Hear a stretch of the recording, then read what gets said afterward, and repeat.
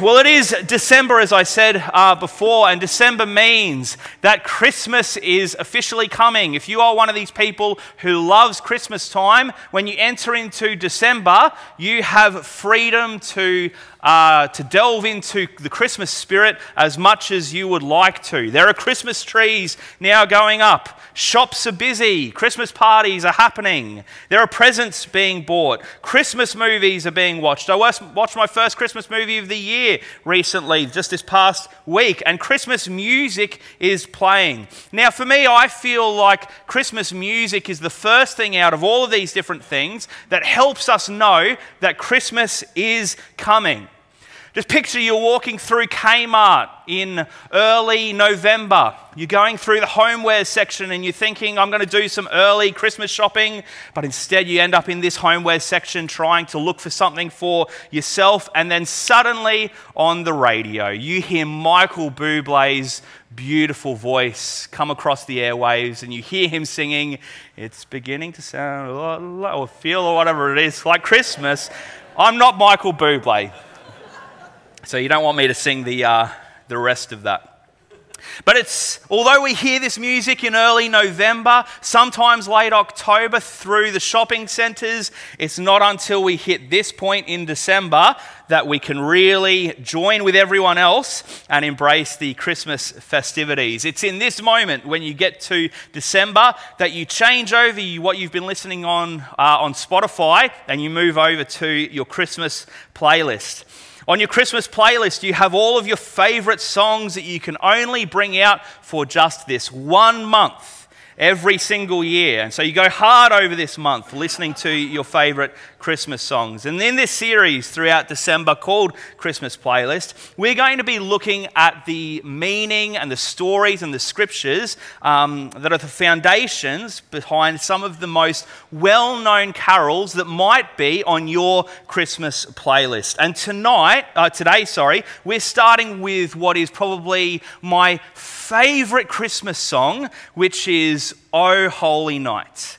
Now, I've always loved the song "O Holy Night." I've loved this carol, but there was a certain point in my life that my love for this carol went even deeper. And the reason that my love for this song went even deeper is because of a certain version of this song I heard that made me understand the grandeur of what this song could sound like. And I'm going to show you a clip of why I love this song so much.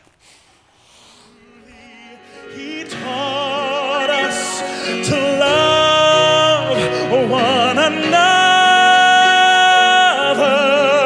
His law is love, and His gospel is peace. Chains shall He break, for the slave is our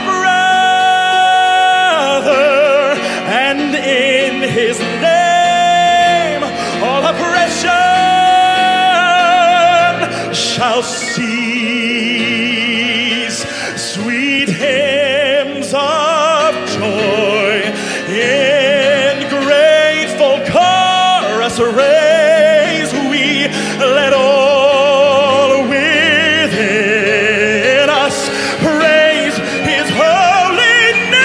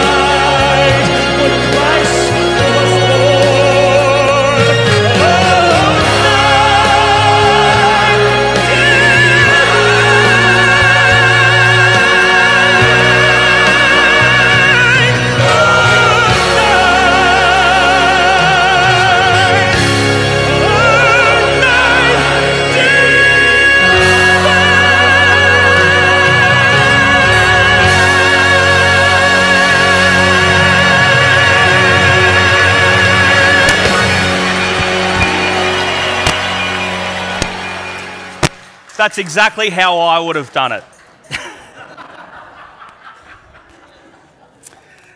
Very impressive voice. That is a guy called David Phelps who did some singing with Bill Gaither and many others during his singing career. Now, the part of the reason I've always loved this song, "O Holy Night," was for the reason that you can see just then. The tune has a whole heap of grandeur and awesomeness. The music is quite majestic in his nature, and I've listened to this song over and over again, just appreciating the music behind this song. But one of the things I've probably spent less time looking at when it comes to the song "O Holy Night" is the lyrics of this song. And when I've stopped and simply read the lyrics of this song, I've found the words far more impacting than simply listening to a nice tune. And I just want to read the lyrics quite plainly for you right now of "O Holy Night." O holy night, the stars are brightly shining. It is the night of our dear Saviour's birth. Long lay the world in sin and error pining, till he appears and the soul felt its worth. A thrill of hope, the weary world rejoices, for yonder breaks a new and glorious morn. Fall on your knees, O hear the angel voices, O night divine, O night when Christ was born, O night, O holy night, O night divine. Truly, he taught us to love one another. His law is love and his gospel is peace. Chains shall he break, for the slave is our brother, and in his name all oppression shall cease. Sweet hymns of joy, in grateful chorus raise we. Let all within us praise his holy name. Christ is the Lord. O praise his name forever. His power and glory evermore proclaim. His power and glory evermore proclaim. These two verses, there's also a third verse, but these two verses I just read to you are inspired by two different sections throughout the book of Luke.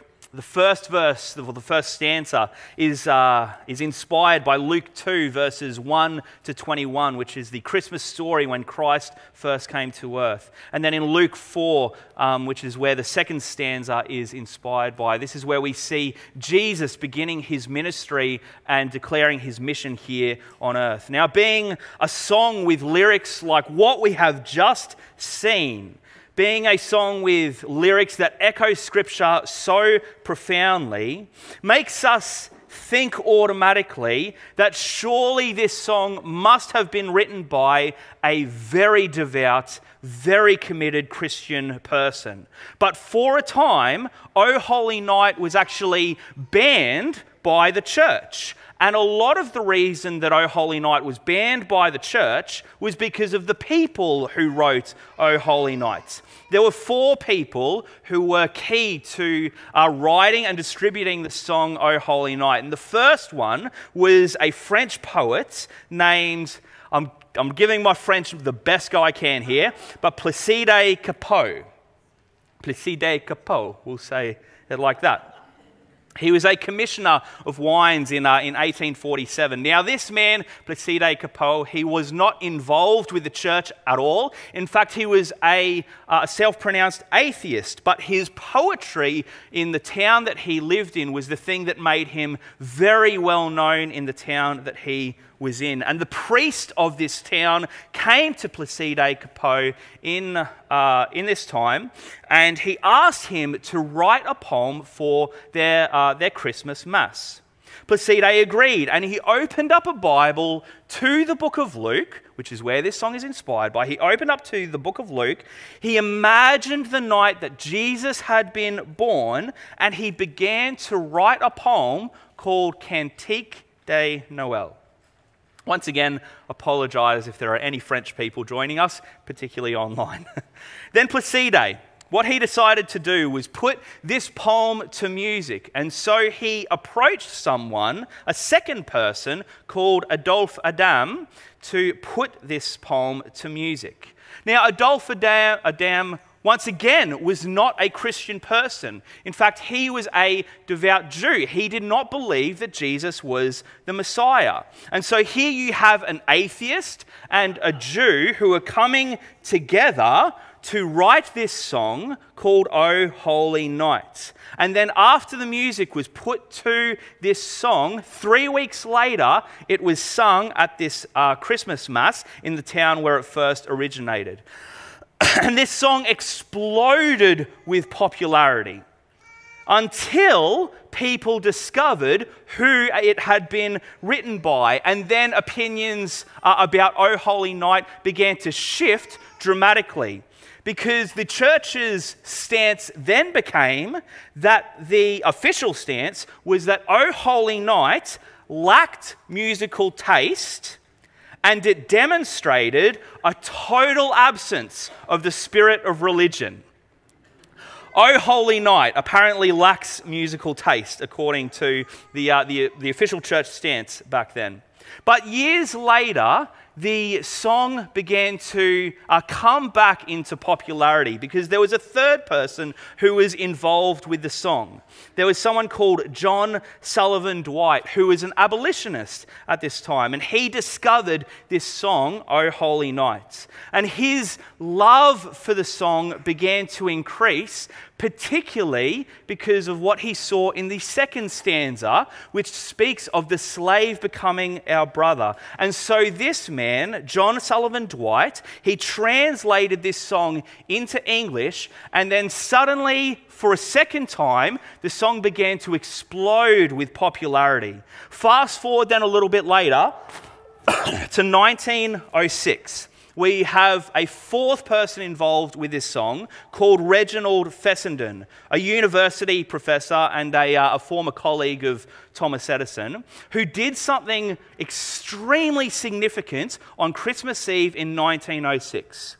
He came up with a new type of generator, and Reginald Fessenden spoke into a microphone, and for the first time ever, a voice was broadcast through the airwaves. So all of these ships who had used different coded messages to communicate things through the airwaves, they were able to suddenly hear a voice through the airwaves, which was something completely unheard of at this time. And the first words to be sent through the airwaves ever was the Gospel of Luke, the foundation for this song, in particular, chapter 2, the story of Jesus' birth. And after Reginald Fessenden had finished reading from the book of Luke, he picked up his violin and then he began to play O Holy Night. And so the first words ever spoken through the airwaves was from the book of Luke, and the first song ever played through the airwaves was O Holy Night. This is a very significant song and has a very rich history. But this song is not just significant because of the different players and the different people involved with making it happen. Rather, I would say that a lot of the significance of this song was due to the culture and the situations that it was written into. So you have lines like, "Chains shall he break, for the slave is our brother, and in his name all oppression shall cease." And this was written and being distributed widely at the time of the Civil War in America. In 1871, tradition tells us that during the Franco-Prussian War, there were soldiers who sang O Holy Night across the trenches to one another, which caused a 24-hour ceasefire. So you have combatants here in the Franco-Prussian War who are singing lines to one another, such as, "Truly he taught us to love one another. His law is love, and his gospel is peace." So the words in this song have spoken profoundly and have impacted lives profoundly over the past 150 years. And it's not just because it speaks of the birth of Jesus at Christmas time, but because it speaks to the eternal impact that the birth of Jesus makes. The lyrics of this song, as I've said before, they were not just thought up randomly, but they were inspired by the very words of Scripture. Verse 1 by Luke 2, 1 to 21, and verse 2 by Luke 4, 14 to 21. And today, what I'd love to do in the rest of the time we have available is go back to the source or the foundation of verse 2 of O Holy Night, which is such a culturally transformative verse, and see the foundation which is in the very words of Jesus himself. So if you have your Bibles, open up to Luke 4, 14 to 21. It'll be up there on the screen as well. It says, Jesus returned to Galilee in the power of the Spirit, and news about him spread throughout the whole countryside. He was teaching in their synagogues, and everyone praised him.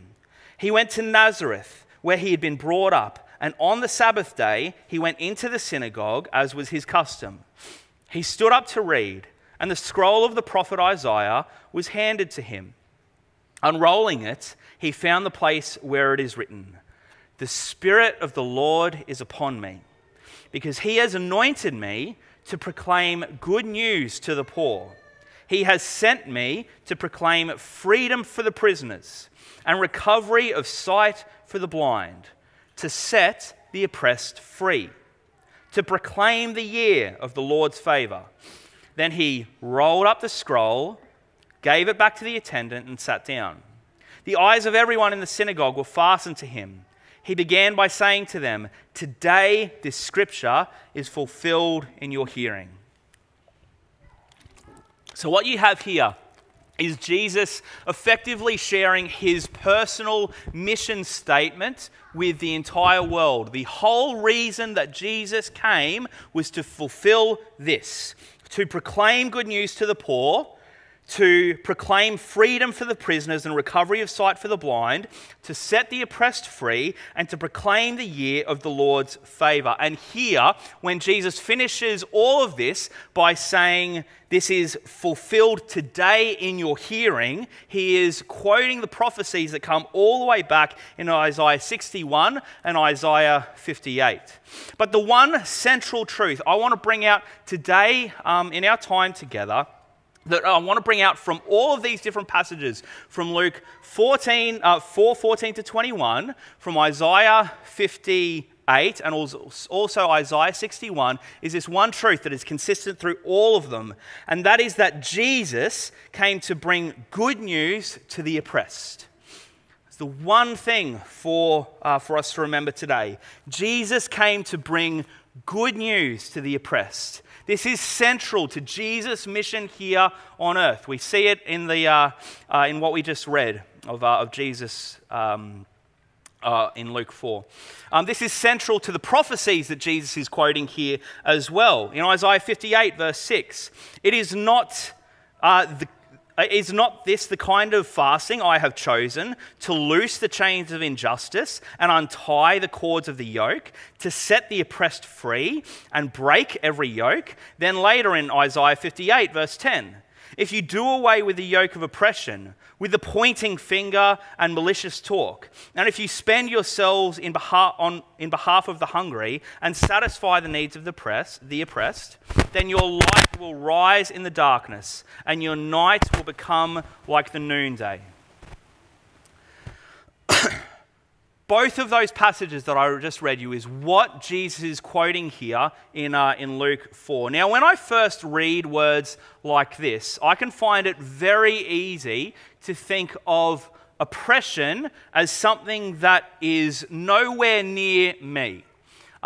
For myself personally, I could honestly say I have probably not faced a huge amount of oppression in my life. And yet for many of you who are joining with us this morning, either in person or online, many of you who have even come from other countries, I've heard your stories, you've shared with me about how you've come here because you've escaped oppression that you have experienced. I have an elderly friend who who spent most of his life in what used to be Rhodesia, now Zimbabwe, and this man was a very successful lawyer, but unfortunately he was forced to flee Zimbabwe there, and when he fled Zimbabwe, he left his life savings behind. He escaped to South Africa, and he eventually got out of there to come here to Australia. And after he came here to Australia, he effectively had to start again in his late 60s. But I would say that oppression is not something that just happens overseas in faraway lands. There is oppression that happens here, even right now, within our own society, and it's going on all the time. I sat with a lady a few years ago who told me all about her difficulties as she had to flee an abusive husband who was abusive to her and also to her 2 young children. So what is the good news for someone like her? What is the good news for people who are oppressed all over the world? What is the freedom that Jesus brings for the oppressed in our world? Let's put it more plainly. How does a holy night on Christmas, when Jesus was born, impact people around the world today who are dealing with abuse, slavery, famine, dictatorships, etc.? There are a couple of different ways that I think Jesus came to bring freedom for the oppressed. The first one, to be something many of us already are aware of. The first way that Jesus came to bring freedom for the oppressed is knowing that one day Jesus, the righteous, just one, is going to come back to this world and make everything right. All oppression will finally cease. There will be ultimate freedom from oppression. The aspects of God's character that are often brought out in these passages in Isaiah that Jesus is quoting, the aspects of his character that are referenced often are his righteousness and his justice. And it's because of these aspects of his character that we know that one day Jesus will make everything right when he comes again. No more slavery, no more sin, no more difficulty for people in this world. But I don't think that's all that Jesus is saying when he speaks about setting the oppressed free. Jesus was followed for 3 years by his disciples, and his disciples acknowledged him as their rabbi, which was their teacher. And the job of disciples was not just to hang out with their teacher or learn some good teachings from them. It was to emulate their rabbi, to copy him. And my belief is that Jesus intended that his followers were not just to follow him in word, but to take on his mission for themselves in their world today of setting the oppressed free. Let me say it like this. Our job in this world is to alleviate and eliminate spiritual suffering. And we do this by sharing the gospel and seeing people respond. But our job is also to alleviate and eliminate, where possible, physical suffering wherever we can, to proclaim good news to the poor, to proclaim freedom for the prisoners and recovery of sight for the blind, to set the oppressed free, to proclaim the year of the Lord's favour. Ultimately, it's a part of our job as followers of Jesus to follow him and be Jesus advocates for the oppressed here in our world. And there is no shortage of ways that you are able to do that. You are able to do that in a very small but significant way after our service here today. Go out to the Tear Fund stall, buy all of the Tear Fund things that they have there. Buy all of them. Every single one of us can buy something there today and help people overseas who are going through significant hardship in their life. We can support children through compassion. We can contribute to the work of Eagle's Wings and Mercy International. There are no shortage of ways that we are able to help to bring freedom for the oppressed in our world and be advocates for the oppressed in our world. And so what we're going to do right now, I'm just going to invite the team to come on up, and we're going to sing O Holy Night right now, not just as the Christmas carol that many of us would usually sing this as, but also as a song of worship to God and as a response to what Jesus calls us to be in this world, to be advocates for the oppressed in our world.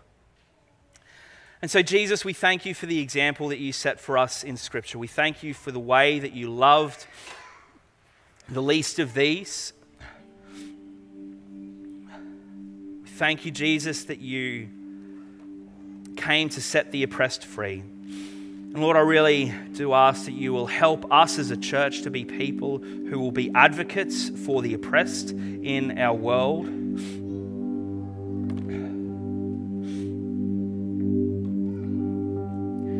Would you help us to be people who love one another, who seek the gospel of peace? Would you help us to be people who embrace everyone as our brother? Lord, we look forward to that day when all oppression one day will cease. Oh, Jesus, we thank you that because of your birth, that makes all of this possible. Because of the holy night of when you were born, that makes a difference for us right here, right now. And so stir our hearts for the things that you want our hearts stirred for. Help us to think about others during this Christmas season.